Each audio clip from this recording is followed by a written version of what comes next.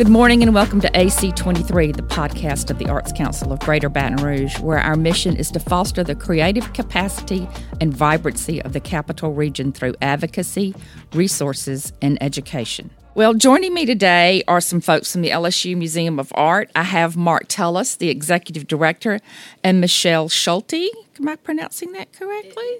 Hot dog. Every now and then I get it right. She is the Chief Curator and Director of Programs. Thanks, guys, for joining us today. You've got a really special exhibit opening this week, and it's hanging through March. It's Andy Warhol and Friends and Frenemies, prints from the Cochran Collection. So, Michelle, tell us a little bit about this. I know you've been busy unboxing things and hanging stuff, so tell us a little bit about this. Well, we're really excited about this particular exhibition. We have borrowed works from the Cochrans, Wesley and Missy Cochran of LaGrange, Georgia, and they are longtime art collectors, in particular prints. They focused their entire collection history on mostly prints, mainly by American artists who worked anywhere from the 1940s on, and they still continue to collect today. And so I'm fortunate to have known them from previous career moves and past museums. And when I got to Baton Rouge, I really wanted to do something big, and I wanted to do a name that people would recognize. And I knew the Cochrans had a large collection of Andy Warhol works, as well as a large collection of prints by 20th century American artists who are working within the same vein in the time as Warhol. So with this particular show, we've borrowed over 35 Warhol works from Wesley and Missy, and over 65 works by other artists, abstract expressionists, conceptual artists, collage artists, and so on.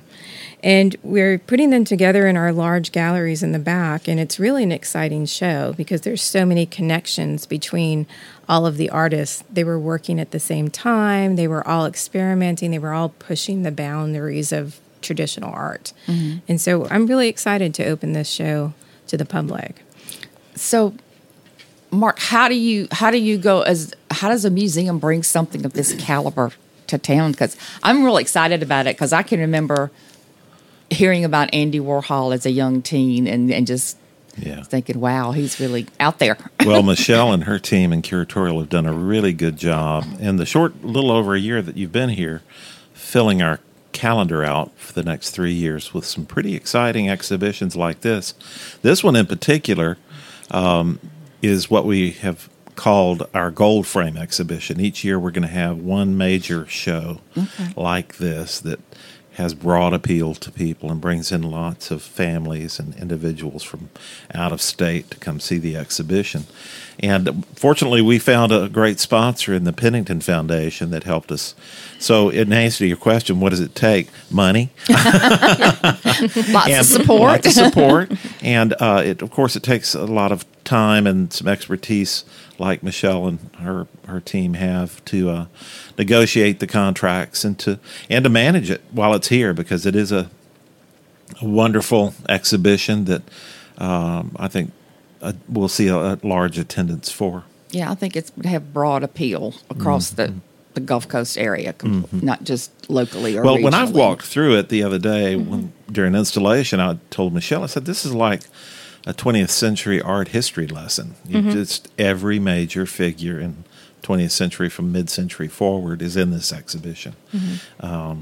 So it's really quite an experience. So how many pieces all total are in the exhibit? There's well over 110 pieces. Wow. And like Mark said, we have not just Warhol. You know, Andy Warhol is a fabulous artist. He really made an enormous impact on American art starting from the 1950s forward, and he's still impacting American art today, as well as musicians and filmmakers.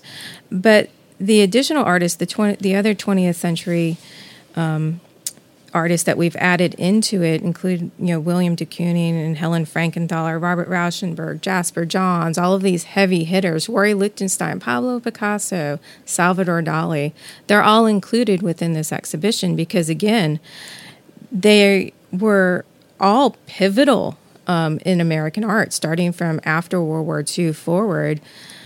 we had American artists who were just doing amazing things and really pushing these boundaries of traditional art and discovering new techniques and imagery and introducing them to the American people. Not everything was widely accepted at the time. There was a lot of pushback, even with Andy Warhol himself.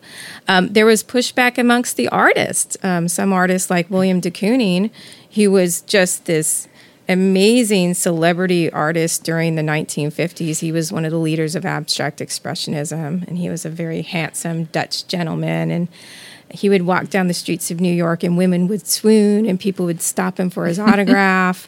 Well, he was heavily involved into these really broad gestural line paintings and drawings that were infused with emotion. Well, he saw what Andy Warhol started doing in the late 50s with pop art, which completely went against what de Kooning was doing, and he hated it. And he famously approached Andy Warhol during a party and drunkenly told him that he was a killer of art and a killer of beauty and even a killer of laughter. And Andy Warhol just shrugged it off. But still, there were contentions amongst the artists themselves about all of these different techniques.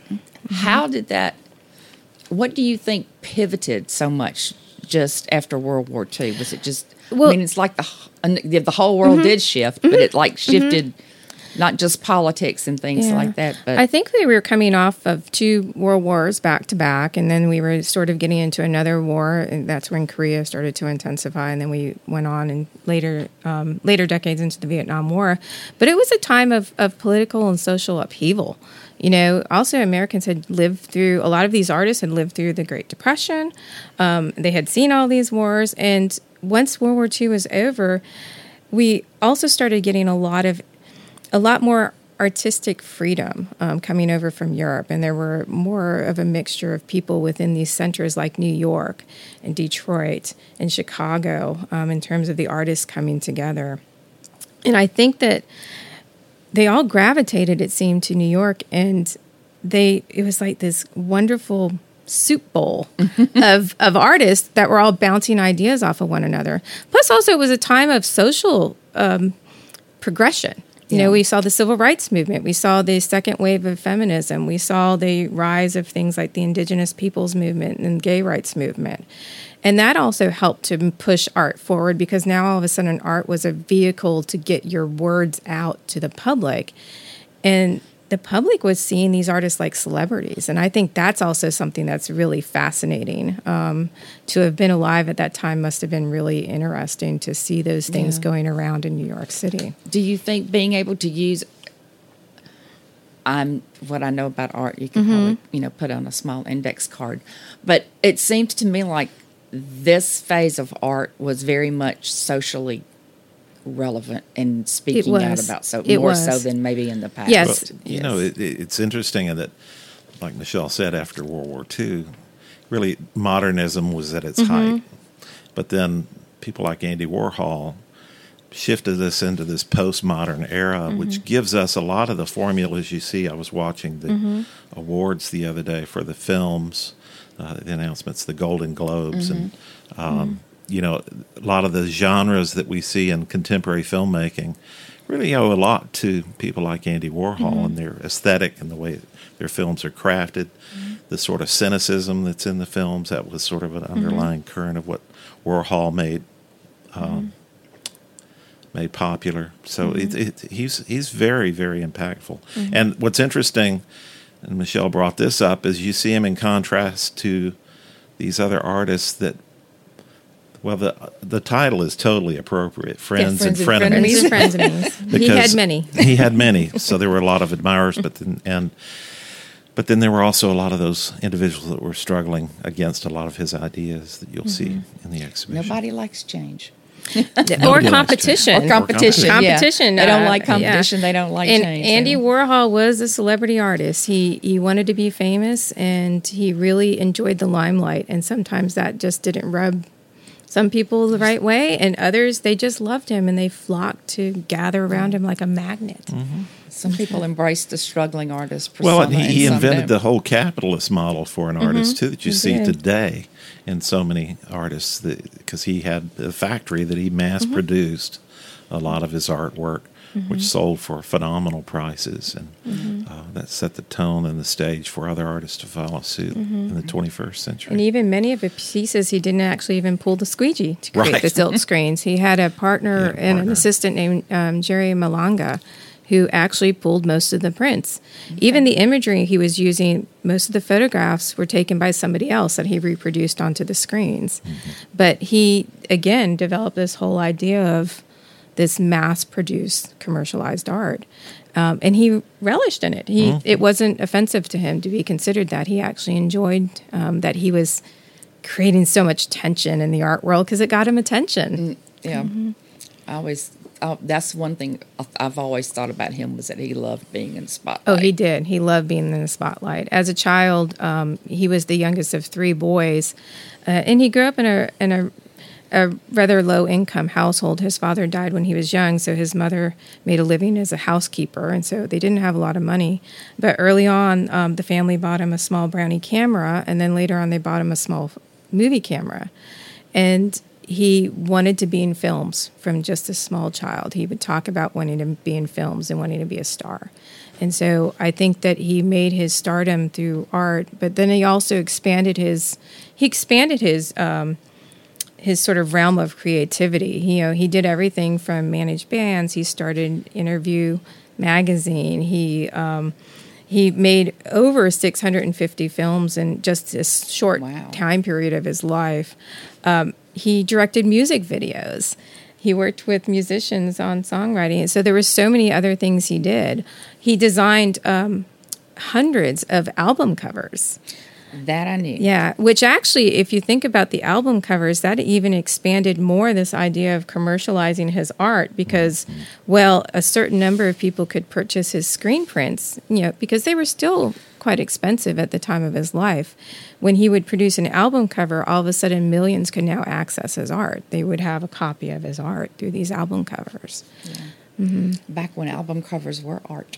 Right. Oh, they're making a comeback. You can buy the Velvet, Andy Warhol's Velvet Underground and Nico albums today with a banana on it. They sell it at Target. so he's still relevant today, as is the band. So of all the stuff that's in the exhibit, and it doesn't have to be a Warhol print, what's your favorite? That's a really tough question. That is a tough question. Which child do you love best? Every day my favorite changes. Right now, I'm deep into producing the labels that go along with the exhibition, and I think more so than imagery, it's the connections between all the artists that I find and I find joy in it as I do more and more research into all of them.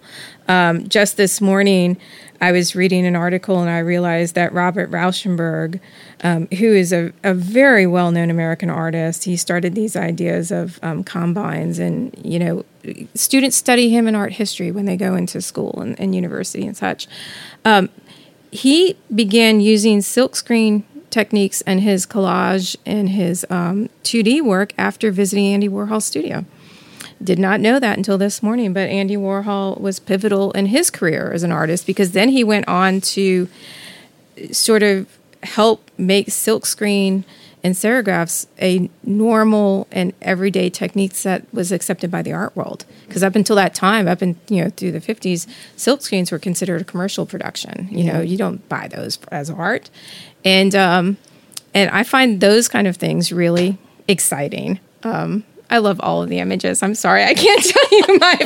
Everyone will have to come and see it. Got the large portraits; those are really stunning. Yeah, we were fortunate.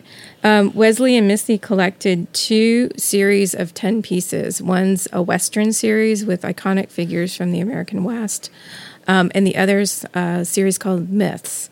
And Myths is really fascinating. It's 10 images of everybody from superhero characters like Superman to the Wicked Witch of the West to Dracula and Santa Claus. These were figures out of Andy Warhol's childhood that he imagined and wanted to think about and be like. And he included a portrait of himself as the shadow. But we have the entire series of 10. And I can't begin to tell you how gorgeous they are in person because they have such a depth to them. And of course, a lot of them have the diamond dust, the glitter on them. And so in person, they sparkle. And they're enormous. They're about 3 by 3 feet each. Wow. And so we'll have them salon style on the walls. And it'll be really beautiful. Mentioned the West, so I'm assuming that's where you can find Sitting Bull and Geronimo Yes. and that group. Yeah, you're going to see so many familiar images that you may not even have known were Warhol's. Yes. I saw that in an advertisement because he's used often in a lot of contemporary advertising. And he's expensive to use. You had to. I bet that. We had to pay rights and reproductions on things for the newsletter. Yes. Okay. Well, my big question is, and probably everybody else wants to know, are we going to see the Campbell's soup can picture, which is probably the most famous thing Andy Warhol ever did? Actually, you will, and it came from a local collector. Wow. The generous loan from a local collector that we're real proud of. You want to tell them about that? Yeah. We will have we do have a soup can on view, one of his soup can screen prints, along with 2 wonderful photographs showing Andy shopping for Campbell's soup. Oh, I love it. In a grocery store. And so those are really wonderful because it really connects the soup can ideology. That is one of his most iconic pieces, and it's really wonderful how it started. There's a great story that goes along with it. But Andy Warhol was sort of griping about the abstract expressionists, William de Kooning and Jackson Pollock. They were slowly but surely adjusting their painting techniques and styles and sort of moving on in past the abstract expressionism. And then these new artists were coming on the scene and beating Andy Warhol to imagery he wanted to use, such as imagery from Walt Disney. He was beaten to the punch by Rory Lichtenstein on that one. And so he was griping about it at a party, and a designer named Muriel Latow told him that she had an idea for him, but she wanted $50 before she would tell him. And so Andy Warhol, the showmanship, whipped out a checkbook, wrote her a check, and she said to him, "You have got to find something that's recognizable to almost everybody, something like a can of Campbell's soup." And then the story goes on to say that either Andy or his mother, whom he lived with until her death, ran to the store and bought every single variety of Campbell's soup. And within the next year, by 1962, he was producing these Campbell's soup images. And in different varieties. Everybody thinks tomato. He actually did more than one kind of soup. But the tomato soup is the most iconic. Okay. I believe ours is beef broth. But it was off to the races from that point on. It was off to the races. And he was producing these things. And again, he commercialized image, commercialized technique, commercial production, and he was okay with it. That's what he wanted to do, and he really pushed this idea of popular imagery and popular culture into the art scene. There's nothing wrong with more than one person having your art. No, and that's the glory of prints. Even to this day, it makes art affordable to the average person. It really does, and I think that's wonderful to think about. So how long have you been working on this, getting this stuff done? I have been working on this since I got to the museum about 1.5 years ago, and so yeah, and we're really excited. We've been able to now plan out a lot of our exhibitions through the next 2 or 3 years, and so we really know what's coming, and we've got some great things coming up. We do. Mm-hmm. So, Mark, why don't you tell us? I know not just exhibits, but you've got some other fun stuff, some interesting people coming back to visit us, right? Yeah, and we are opening this exhibition with a wonderful, we'll call it a factory fete for our members on the 18th, and we're really designing this reception to be something you walk away from saying, I'm so glad I came to this opening. And if you're not a member of the museum, we encourage you to join, because we have a plethora of other things that are going to be happening over the next year. We spent an entire day, Monday, with staff sitting down and looking at 2024 and making sure that we have the fiscal resources and the physical resources to get all of this done, because we're a very small staff. Yeah. We get great support from LSU, but we're a small staff. Small and mighty. Small and mighty, yes. and busy. And the other ones that I'm really excited about, include the Clementine Hunter exhibition, which is coming up in this summer into the fall, and you'll hear more about that because she's an iconic artistic figure in Louisiana and throughout the world. People want to call her a vernacular or folk artist, but she really is a tremendous artist in her own right. Yeah. And is somebody that to explore. You can't explore her work enough. And we're getting loans from a lot of different private lenders drawing on our collection and the collection of other museums. And then in October 24, we're opening an exhibition, Rembrandt, Goya, and Dürer. These master prints are going to be another one of those opportunities for schools to tour the museum and do a pretty comprehensive overview of that period and that genre of artwork. So I think, we have some great opportunities for teachers to bring their children to the museum. And, they can do a lot of in tandem things with the Manship Theater, too. So if they're planning to go to a theater production with the Manship Theater, they can go right upstairs after that production and enjoy these exhibitions. So we're working closely with them to try and promote these in the future. So who wants to tell me when the museum's open, all that good stuff? Where you're located, all those gritty details. We were talking, and this is something we've talked about with our staff about our unusual schedule. So we are closed on Mondays, so that's really important to know. That's our day we're still in the offices, but we get a lot of our work done on Mondays when the public isn't there. And Tuesday through Friday, we're open during the day and in the evenings on Thursday, and then on Saturday. And most people don't realize this, but on Sunday afternoons, we're open in the afternoon. So if you're finishing church and lunch, make the museum part of your afternoon on Sundays. It's a wonderful time. And then every first Sunday for the next 3 years we're labeling Access for All Sundays. It's a free day. There's no admission. There'll be we'll be building up every Sunday more programming. Like this past Sunday, we had a lot of animals in the museum. We had an animal show. But those All Access Sundays coming up, they're really a free family day where you can come and just make art, enjoy a program, and tour the museum. Okay.